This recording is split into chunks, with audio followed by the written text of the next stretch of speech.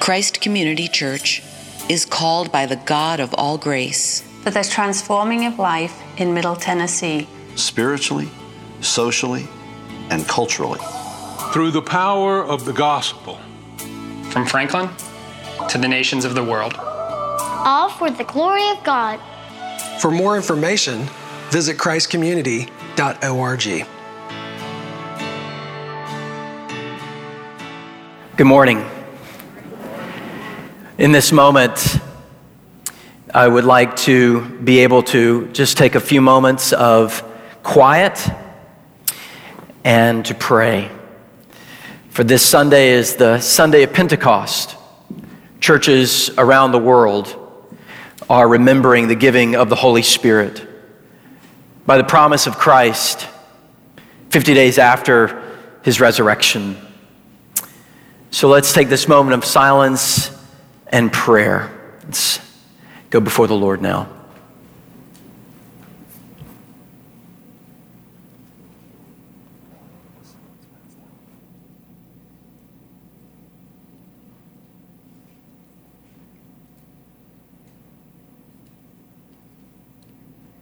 Great is thy faithfulness.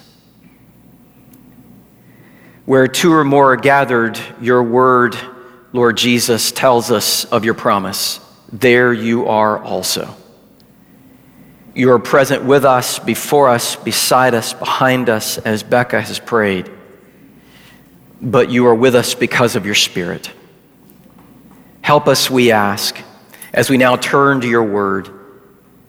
Bring quiet to our hearts, our minds, our spirits. Bring healing and renewal where you need to. Do this, we ask, in Jesus' name. Amen. Well, good morning, church. It's great to be with you. I'm Pastor Randy Lovelace, and I serve here as lead pastor. And this morning, we're going to look first at God's Word, and then after I read the Word this morning, we will release our children to small saints. This has been our practice this year, and this morning we'll do that, and then I will release them to Mrs. Cooper, who's over there, ready for the sign. So, children in our midst, let's hear the Word together as we hear now God's promise to us. As Paul writes to us in Colossians chapter 2, verses 20 to chapter 3, verse 4. Since you died with Christ to the basic principles of this world, why, as though you still belong to it, do you submit to its rules? Do not handle, do not taste, do not touch.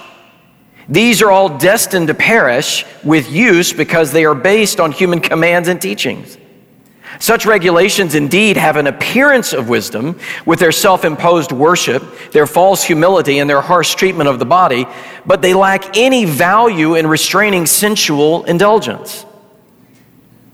Since then you have been raised with Christ, set your hearts on things above, where Christ is seated at the right hand of God.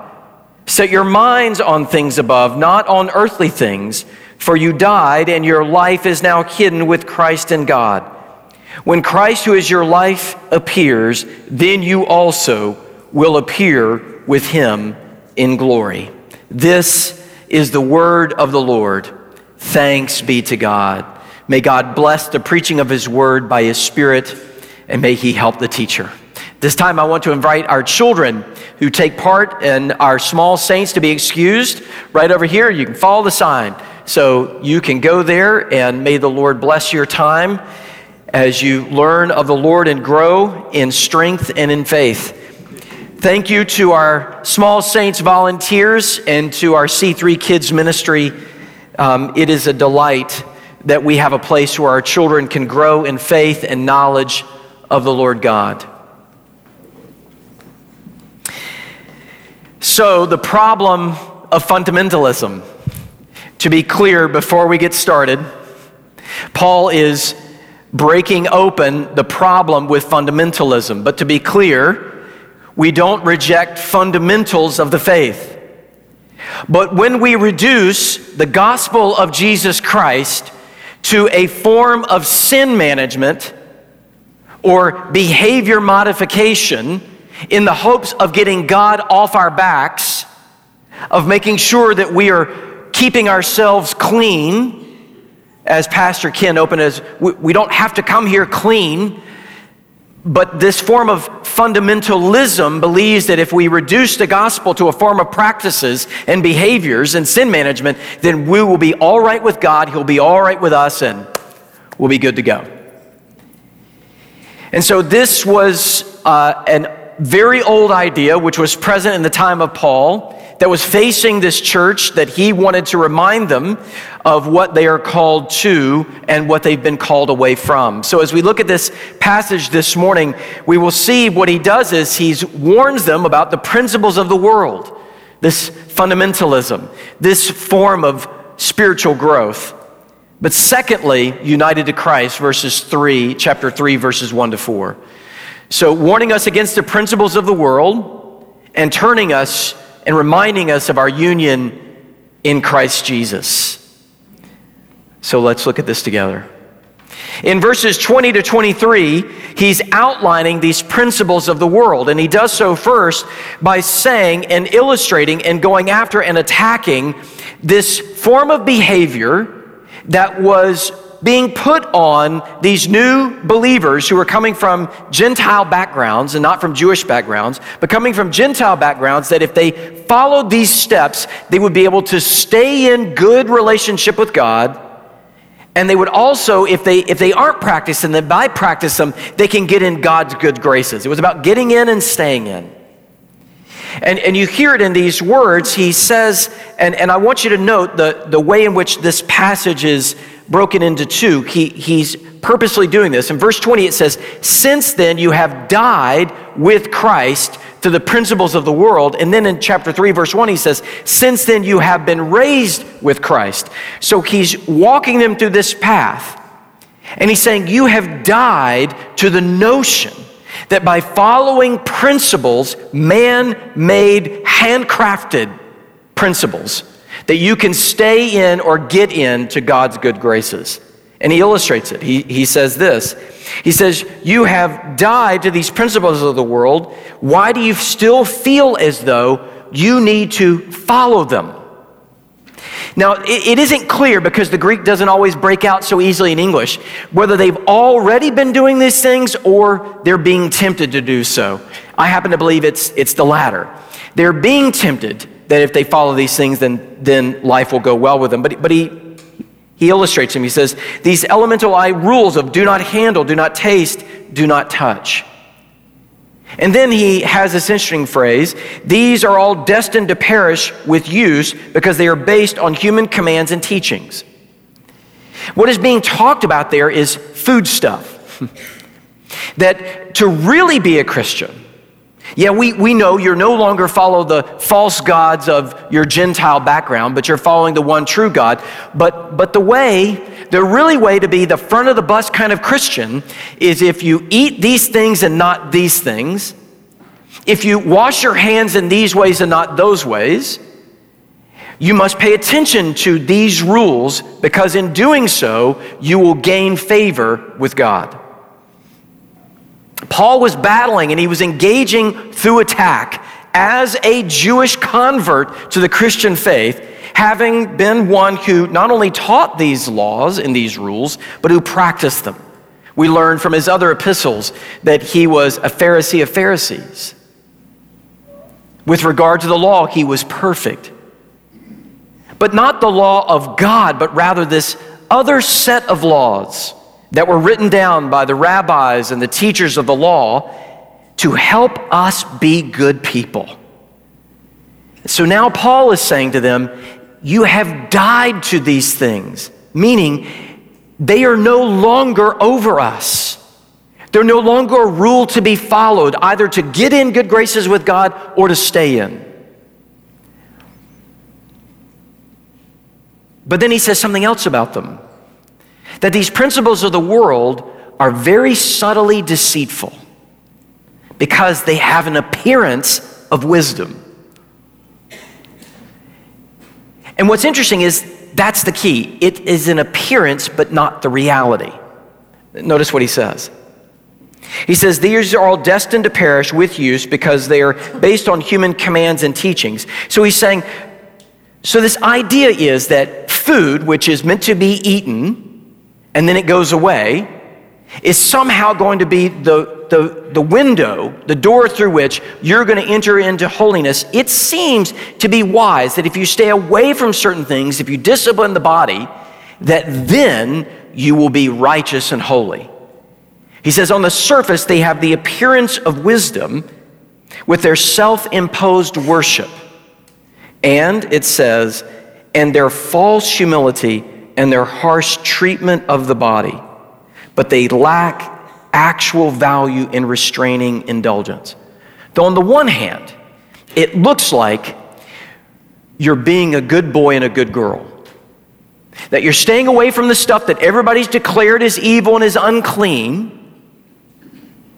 But the reality is, simply what you put into your body or how you treat your body doesn't necessarily mean that you are holy in your desires or your motives. Because what's happened is these basic principles of the world believes that the body is something that is, if you will, a little less pleasing to God than the spirit. And so the belief was that if I discipline the body, then that's the evil part. The rest will follow. But it has an appearance of wisdom, but it's not the reality. Meaning, it's self-imposed worship. That if I do these things, I'll be more respectable to you, I'll be accepted by God, and then I get to get in and I get to stay in. But the reality is, it doesn't actually change who we are fundamentally from the inside or on the inside. What it does is, it brings attention to us. Ironically, the very thing that is set out to lead us to be more like Jesus actually does the opposite. It leads us away from trusting in Christ and puts us at the center of attention. Albert Camus, as an author in his book, The Fall, writes these words, "But too many people now climb onto the cross merely to be seen from a greater distance, even if they have to trample somewhat on the one who has been there so long." It looks like through discipline and hard effort at being in God's good graces, we are actually taking the glory away from Christ and we're putting it on ourselves. Paul says, because of Christ, who fulfilled all of the law, who is obedient in every way, has fulfilled the law, and it is therefore no longer over us as something that must be obeyed to its fullest extent, because we never could, never will. Christ has done it. As such, therefore, our acceptance and getting into a relationship with the Lord and staying there has nothing to do with our effort. He has done it. He has died. And therefore, as a believer, united to him, we too have died to these principles of the world that believes that we can make ourselves clean. Because ironically, the very things that we believe will make ourselves clean takes the glory from the risen and glorious and victorious Christ. Now, it would be easy if you think about fundamentalism as it has been expressed in the West and the United States. It would be easy to simply pick on maybe other Christian traditions. I remember one of my very first self-conscious entry points into what Christianity was presented to me as something that meant this, that I needed to really be a Christian, I couldn't listen to non-Christian music. This, at moments, is funny, but at that time, I said, "Are you kidding me?" And it made me so angry to be told that if I listen to Stevie Wonder, that I will not be accepted by God. Now that's a very crude and simplistic way, but that's how it was presented. So it'd be very easy to sort of pick on this fundamentalism of behavior and sin management, whatever we think that is, as a means to get into God's good graces. But I would like to stay with our own house. Now, as a pastor of 25 years within the Presbyterian and Reformed tradition, while we may not reduce fundamentalism to a set of actions that everybody needs to follow, we do often think that as long as we have orthodox belief, our furniture intellectually in the right place, that somehow will keep us in God's good graces. That as long as we have the right understanding of the gospel, then I will be okay. But I know I'm not the first to say that food laws and following food laws does not make your heart clean or change your motives or your desires, nor does having the right theological acumen or accuracy make you any more acceptable to God, nor does it make you more likable.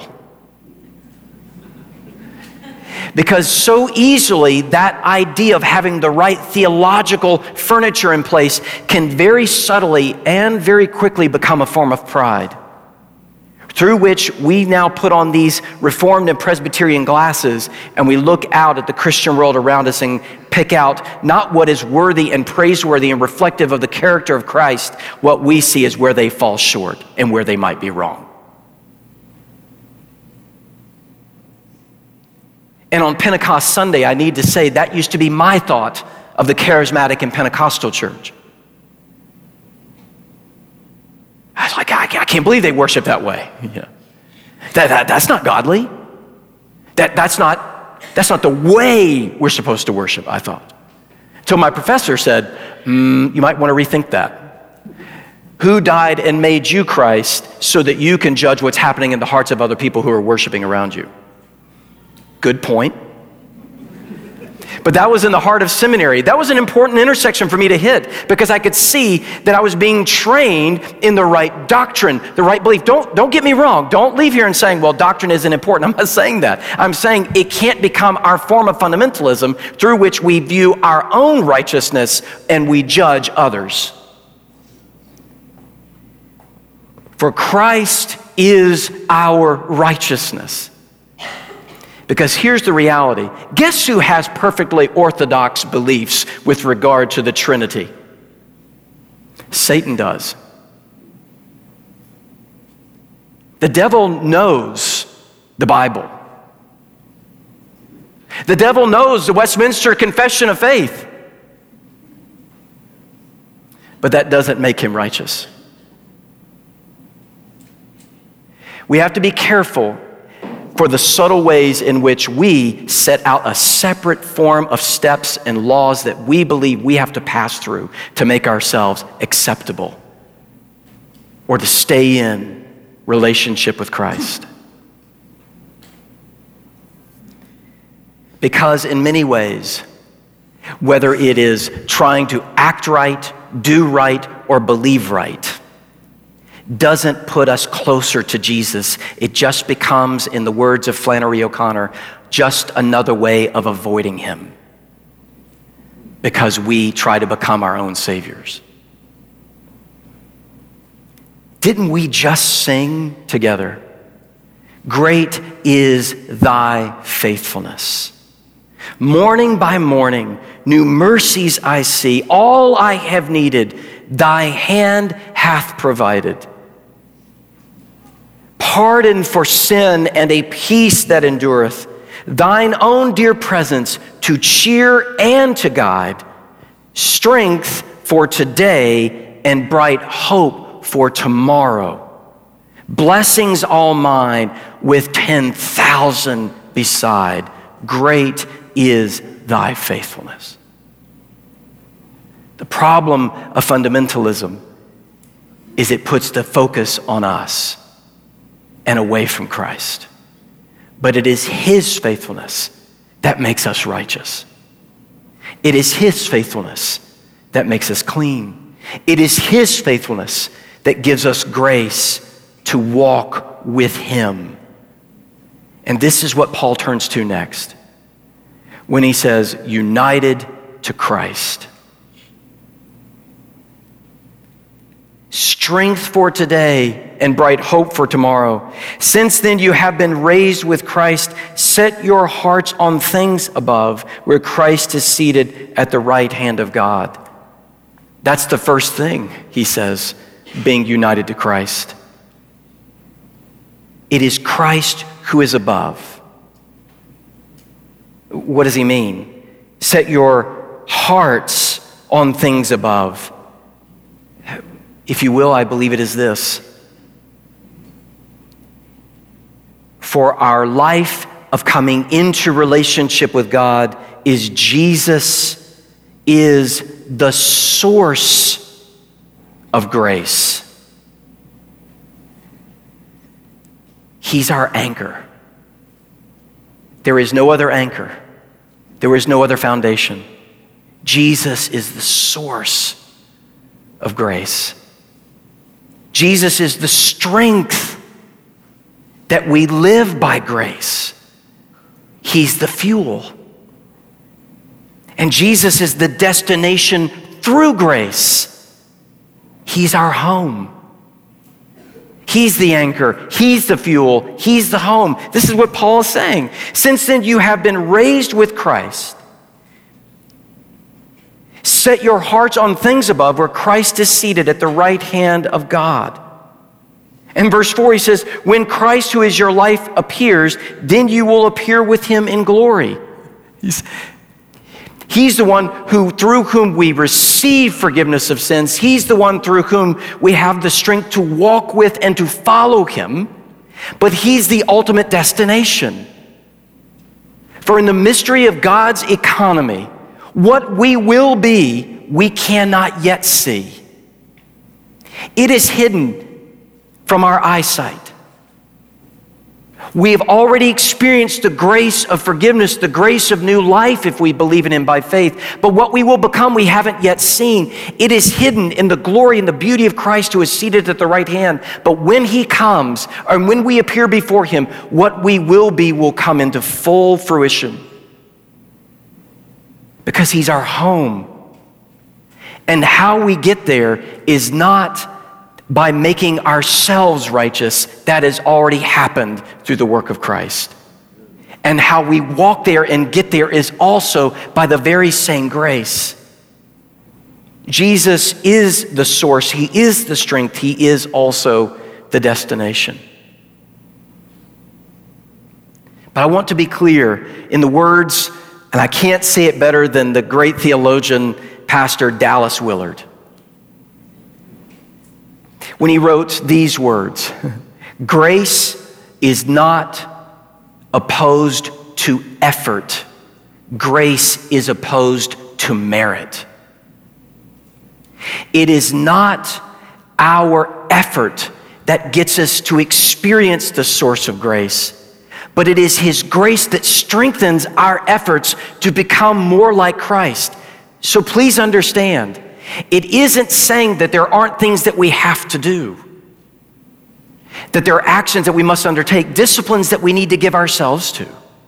But they're not the means of getting in, and they're not the means of staying in. And they must come from Christ himself. That what we do and give ourselves to in the Word makes us more like him in his character. Said another way, Dallas Willard also wrote these words in an interview in the late 80s. We have been taught that grace means you can do nothing to be saved. This is true. Such thinking, however, is often extended to you can do nothing to have spiritual growth.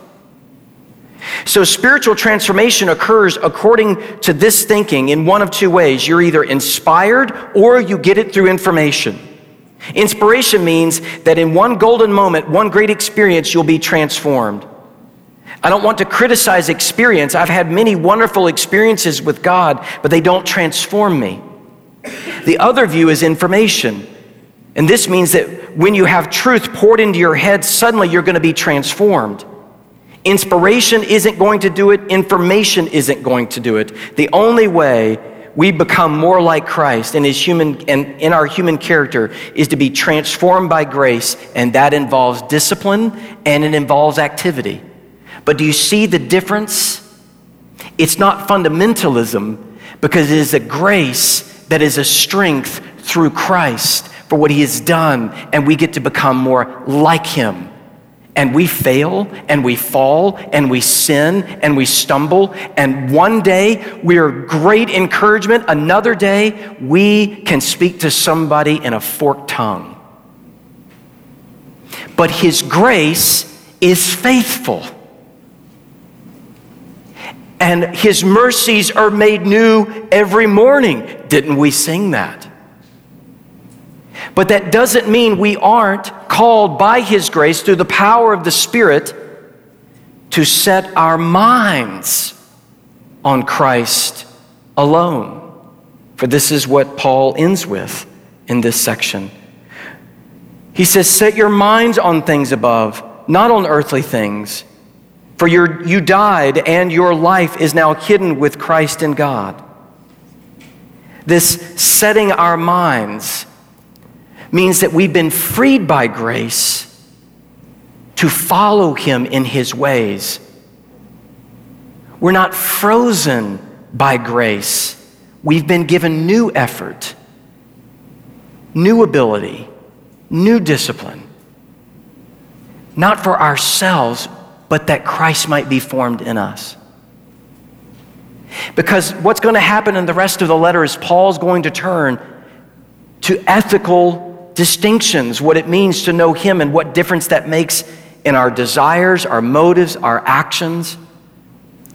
But absolutely none of it is done by ourselves for ourselves. It is done by Christ, through Christ, to be more like Christ. As we've sung these words together, great is thy faithfulness. Morning by morning, new mercies I see. All I have needed, your hand has provided. It is not through our effort that we get to experience his grace, and it is not by our effort that makes his grace enough. It is all a gift of Christ, that we who call on him by faith are slowly and often imperceptibly being made more like him. So let us be careful in asking the question, in what ways have we thought that by our effort we can get in or stay in? Or in what ways have we put these bars in front of people to think that they have to get over them to experience the grace of Christ? Every service, as Pastor Ken leads us and our other leaders say the same, if you are not a believer this morning, you need to understand you are welcomed here regardless of where you are. You do not have to change to hear the grace that is given to you.